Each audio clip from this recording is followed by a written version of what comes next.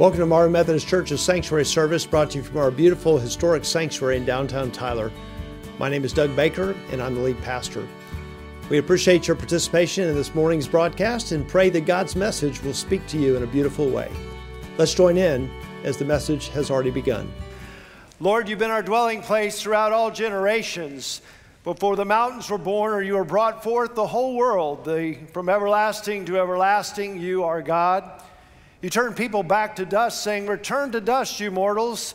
1,000 years in your sight is like a day that have gone by, or like a watch in the night. Yet you sweep people away in the sleep of death. They are like the new grass of the morning. In the morning it springs up new, but by evening it is dry and withered. We are consumed by your anger and terrified by your indignation. You have set our iniquities before you, our secret sins in the light of your presence. All our days pass away under your wrath. We finish our years with a moan. Our days may come to 70 years or 80 if our strength endures. Yet the best of them are but trouble and sorrow, for they quickly pass and we fly away. If only we knew the power of your anger. The wrath is great as the fear that is due. Teach us to number our days, that we may gain a heart of wisdom. Relent, Lord. How long will it be? Have compassion on your servants. Satisfy us in the morning with your unfailing love, that we may sing for joy and be glad all our days. Make us glad for as many days as we have been afflicted, for as many years that we have seen trouble. May your deeds be shown to your servants, your splendor to their children. May the favor of the Lord, our God, rest on us. Establish the work of our hands for us. Yes, establish the work of our hands. This is the word of God for the people of God. Thanks be to God. Please be seated. Well, I had the blessing of being in the friendly class this morning as they prayed for the church at 10 o'clock in the morning. Hopefully, if you were in Sunday school, your Sunday school class had a time set aside for prayer. It was a prayer that was written by Tom Woldert. He and Linda Armstrong are the chairs of our 175 committee, and we will celebrate next Sunday 175 years of ministry for Marvin Church. So I think, as I've learned this morning, over 420 of you have made a reservation for our luncheon celebration. I think there's room for maybe about 100 more. We're going to have some overflow crowd, 480 in the gym. But please sign up today if you've not already done so. We need to get those in. It's going to be a wonderful celebration next Sunday. But today is the day to celebrate our saints. It's the day to share in Holy Communion. Will you pray with me? Lord God, in these moments, as your word is proclaimed, hide me now behind the cross. The words that are shared here might be edifying for your people. Come, Holy Spirit, and do a good work among us. This we pray in Jesus' name. Amen.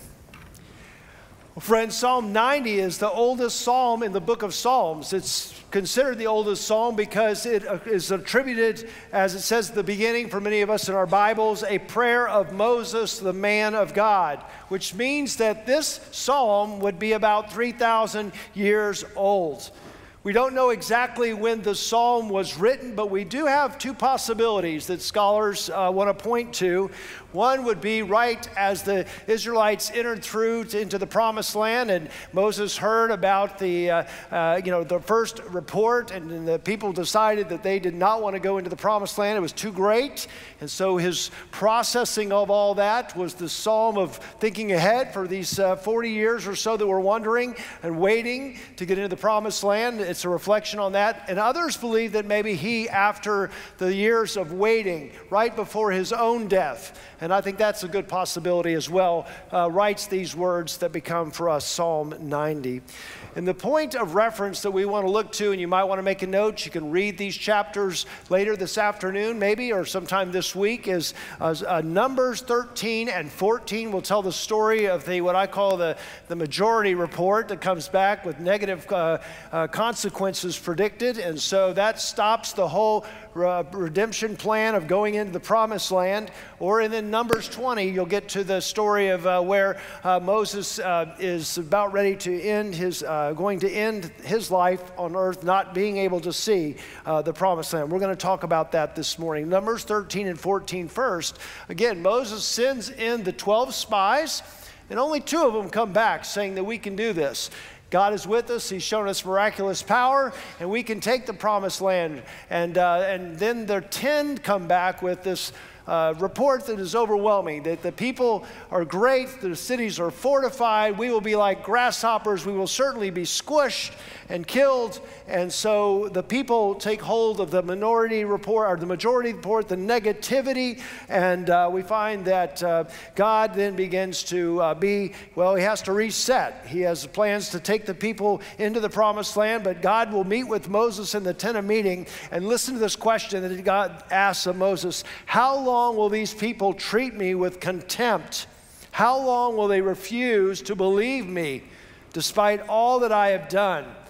And so at that time, God gives this idea that he is going to just end this thing. He's just going to smite all the people and destroy them there in the wilderness. And Moses says, hey, wait a minute, God, I think you need to rethink this. I know you talked about Caleb and Joshua and me maybe being able to start anew and starting with this little remnant. But what's the vision going to be to all the world? All the world has been watching as you stood down Pharaoh and showed down those plagues and got the people to cross through the Red Sea and brought them to the brink of the promised land. And if you do all that and you know that you've promised them the land, and then you smite them all here before they ever go in, what will that do to your reputation, God? Numbers 14, we pick that up if you want to read this. Moses reminds them, reminds God, you're slow to anger, you're abounding in love, you're forgiving of sin and rebellion. And God hears those words and he relents in this idea that he will destroy the people. He changes his mind. That's another sermon in itself. But the thing that happens here that's important is no one of these who have come into the promised land, except for Caleb and Joshua, their families will get to see the promised land. And there's this beautiful expression I want to lift out. But because my servant Caleb has a different spirit, and because he follows me wholeheartedly, I will bring him to the land. Friends, I want you to hear that, a different spirit. In a world today where we're wishy-washy, we're bouncing back and forth, oftentimes myself included, between faithfulness and trust in God, God is looking for those who will be wholeheartedly, devotedly sold out to him. He is looking for those who have a different spirit, a different countenance, a trust and a faith in God. And those names we will read in just a moment are those types of individuals who've come through Marvin Church, these great heroes and heroines of the faith who have revealed and shown to us a faithfulness, a serving heart, a generosity. Well, the other one will be Numbers 20, as I talked to you about. You had the Numbers 13 and 14 and the Numbers 20. And just to bring you up to speed on this, Moses is very much older. He's about 120 years of age. His sister Miriam has died. His brother Aaron has died. And now he has watched all for the last 40 or 38 or so years, he's watched these people that came out of Egypt with him die. And with that, you know he's got some grief. And then to top that off, the people come quarreling again. Why did you bring us to this terrible place? There's no grain, there's no figs, there's no grapevines, there's no pomegranates, there's no water to drink. Moses will again meet with God in the tent of meeting, and there he gets instructions. God says to Moses, you need to speak to the rock, and this rock will bring forth water, and you will be able to drink. You'll drink for the people, there'll be drink for the animals, and you will survive. Moses goes out to do what he is asked to do by God, but has a very condescending attitude. Listen to these words from Numbers 20:11. Listen, you rebels, he says to them, must we bring you water out of this rock? And then he struck the rock twice with his staff, and the water came out. Now, the interesting thing is, this is very perplexing, but there's an attitude about Moses here, whether he's making it about himself, whether he's condescending to the people, but God doesn't like it. He's not reflecting the holiness of God in this moment, the reverence and the peace and the patience and the love and the steadfastness of God. And so in this moment, God makes a decision, and he will tell Moses, you will not enter the promised land either. So you compile all the grief about the long 120 years of life, watching people die, watching his family members die that are close to him. Now he's not going to be able to fulfill the promise for which he was called to do and to enter the promised land with his own soles of his feet.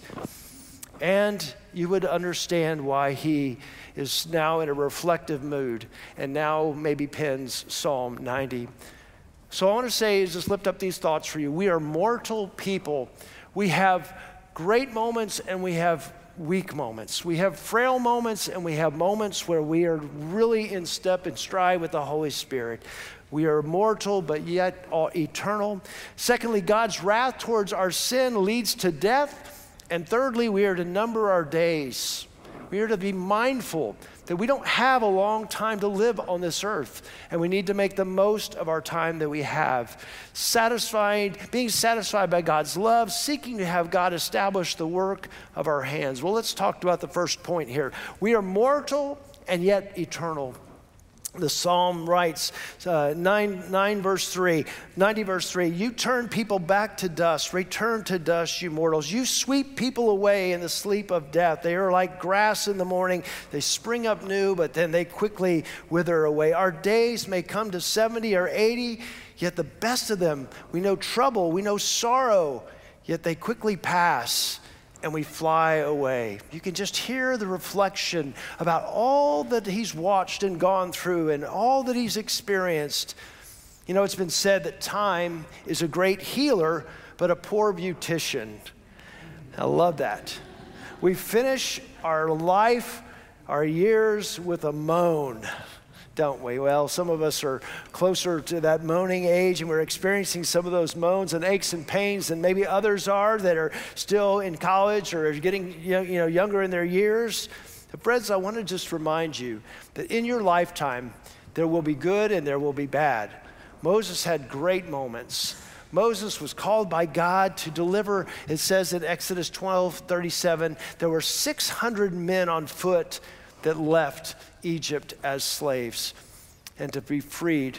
And friends, if you extrapolate that out, many believe when you add wives and children, 2 million people were led out of Egypt in the Exodus. What a massive calling that he had at a year, and he was 80 years of age when he was called by God to do that. He stand down the most powerful man in the world, calling out the plagues. So we know that he experienced those miracles that he was able to do through his staff, through God's power. We know that also the parting of the Red Sea, we know that manna came down from heaven and twice water was beautifully brought to the people when they were thirsty. He met with God on Mount Sinai, receiving the 10 Commandments. He went to God often in the tent of meeting. These were such great moments of this man of God. That's why I think that title, Man of God, is here in the Psalm. And that's why I think Moses is on one of the back windows of our church, the great lawgiver. But yet we know he had sorrow. The complaints of the people, observing the lack of faith, of the response of taking the promised land, watching those die in the wilderness, especially his brother and his sister, being told by God that he would not get to enter the promised land himself. That is the mortal life that we all live. There are good things and there are bad things. But I remind each of us, we all have a role to play. We all have a way in which we can step into service for God.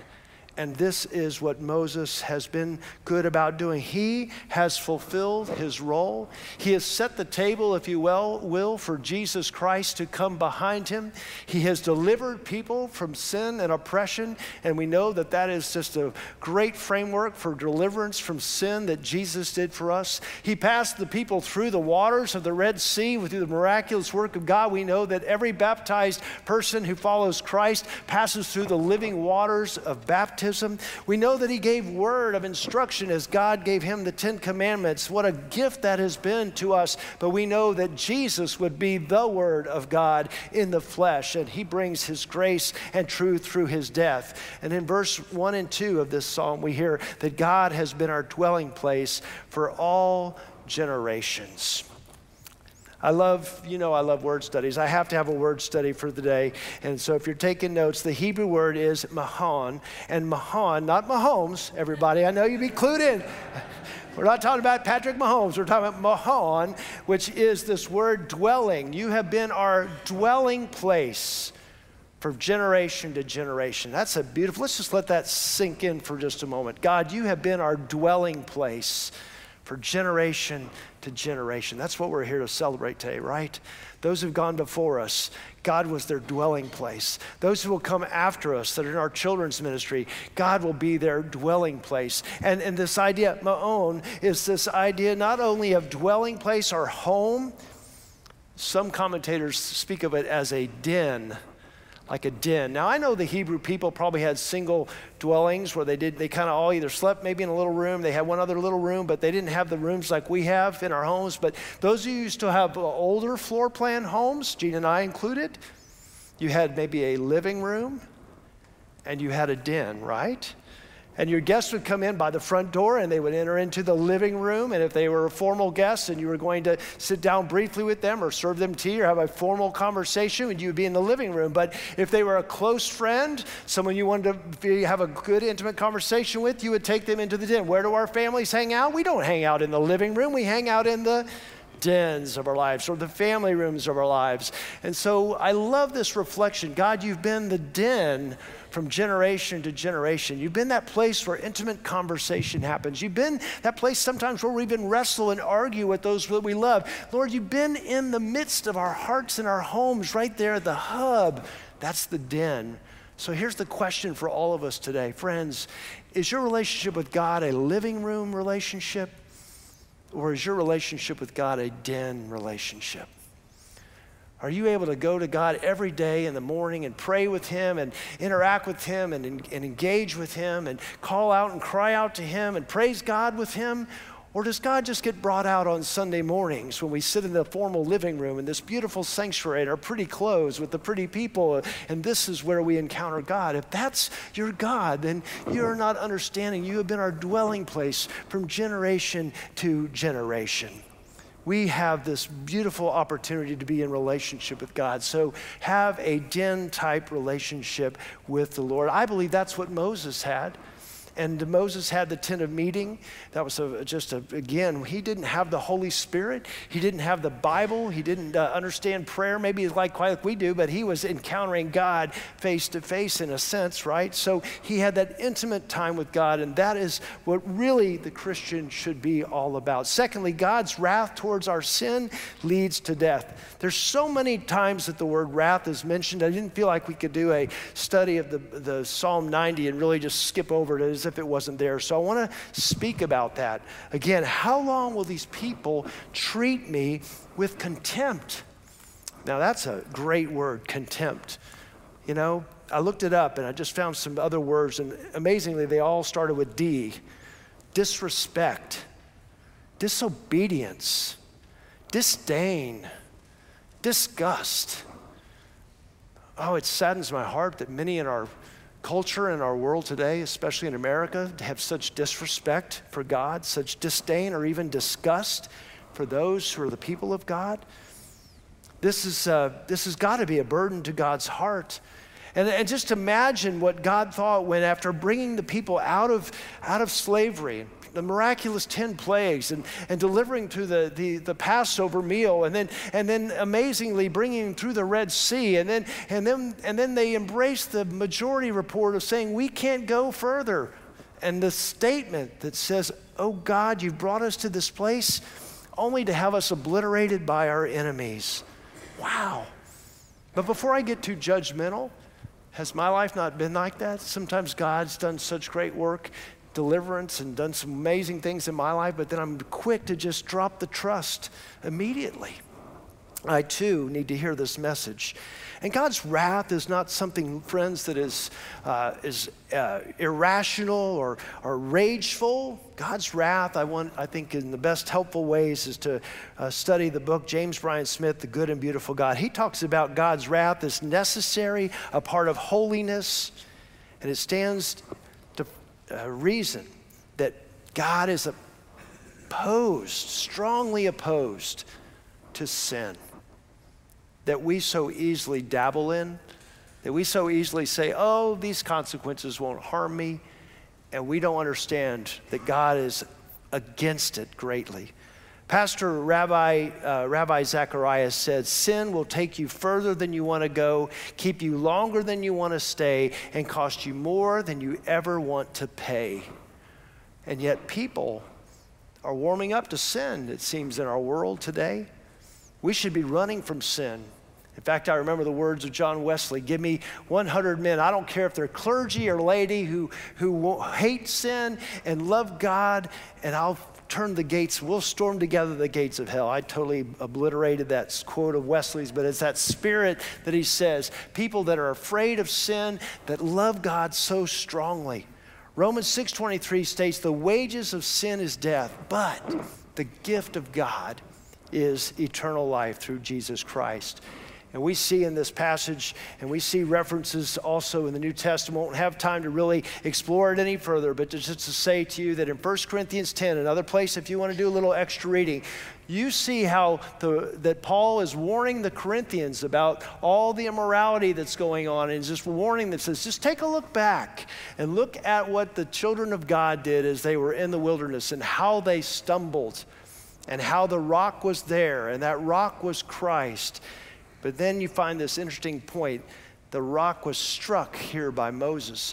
Moses was disobedient. Moses didn't follow what God asked him to do. Moses got upset and angry in the moment. He struck the rock. And in a sense, Paul is making a comparison. Christ Jesus was struck by all our sins.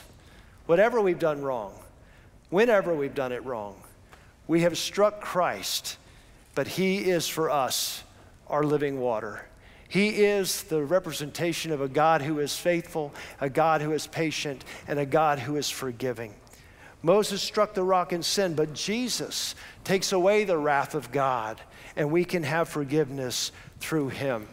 And in a beautiful way, we see at the end of Deuteronomy 34, again, you can read this passage, that even though Moses doesn't get to go into the promised land, even though he doesn't get to fulfill that dream, God takes him to a high mountain, allows him to look over and to see it with his own eyes, and then when Moses dies, he buries him himself. It's a moment of beautiful grace of a compassionate and loving God.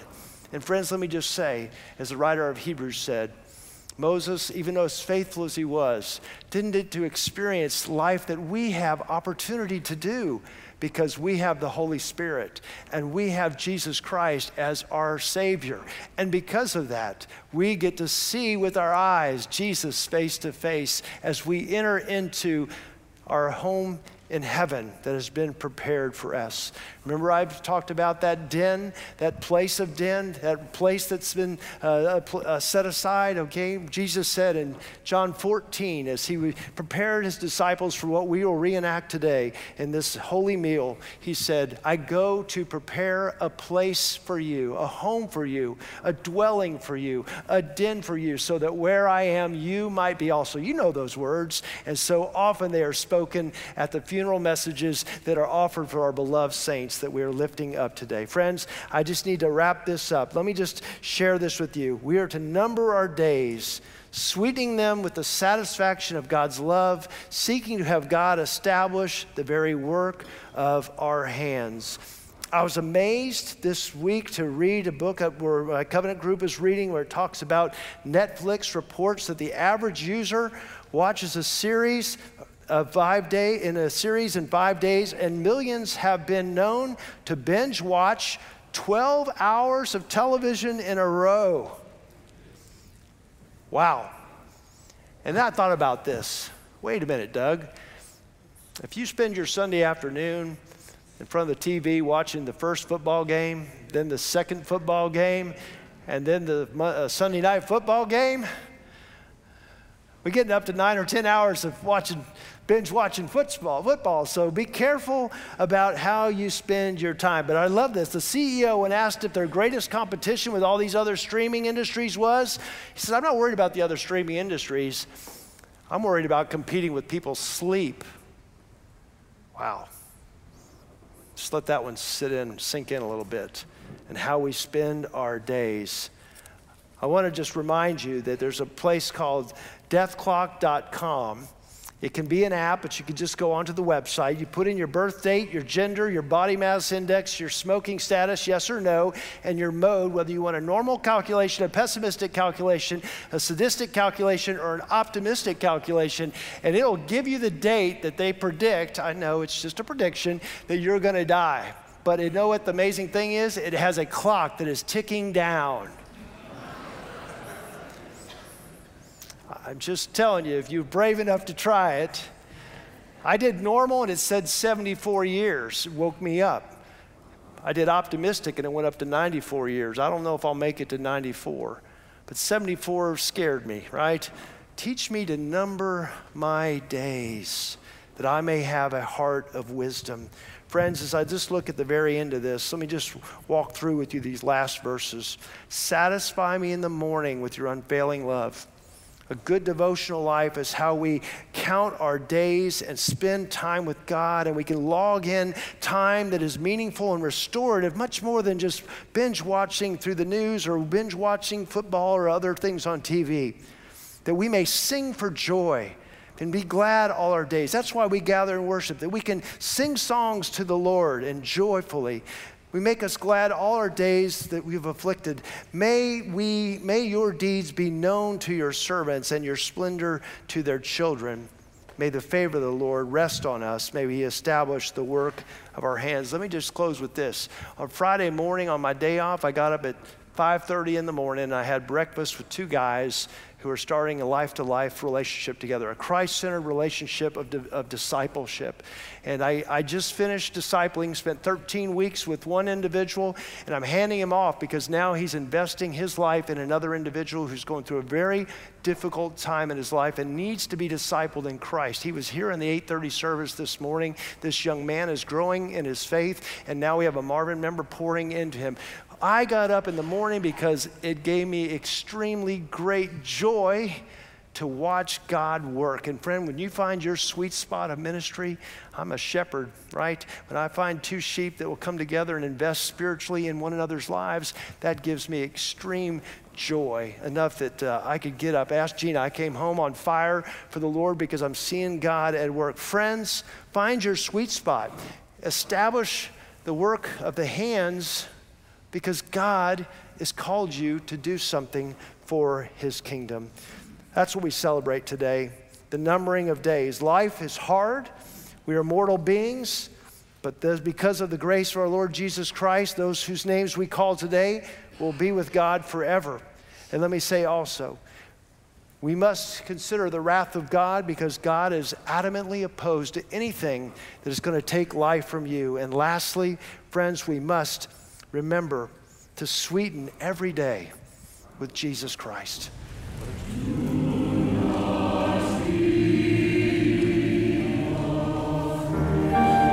Thank you for watching our broadcast this morning. I'd like to personally invite you to join us for Sunday morning worship services at 8:30, 11 on our campus in downtown Tyler, Texas. I hope you'll visit our website to learn more about our church and ways that you can partner with us to make a difference for God's kingdom here in Tyler and around the world. Contributions can be made to the church through our QR code now seen on the screen, or by sending a check to the church. May God bless you, and may you have a great day.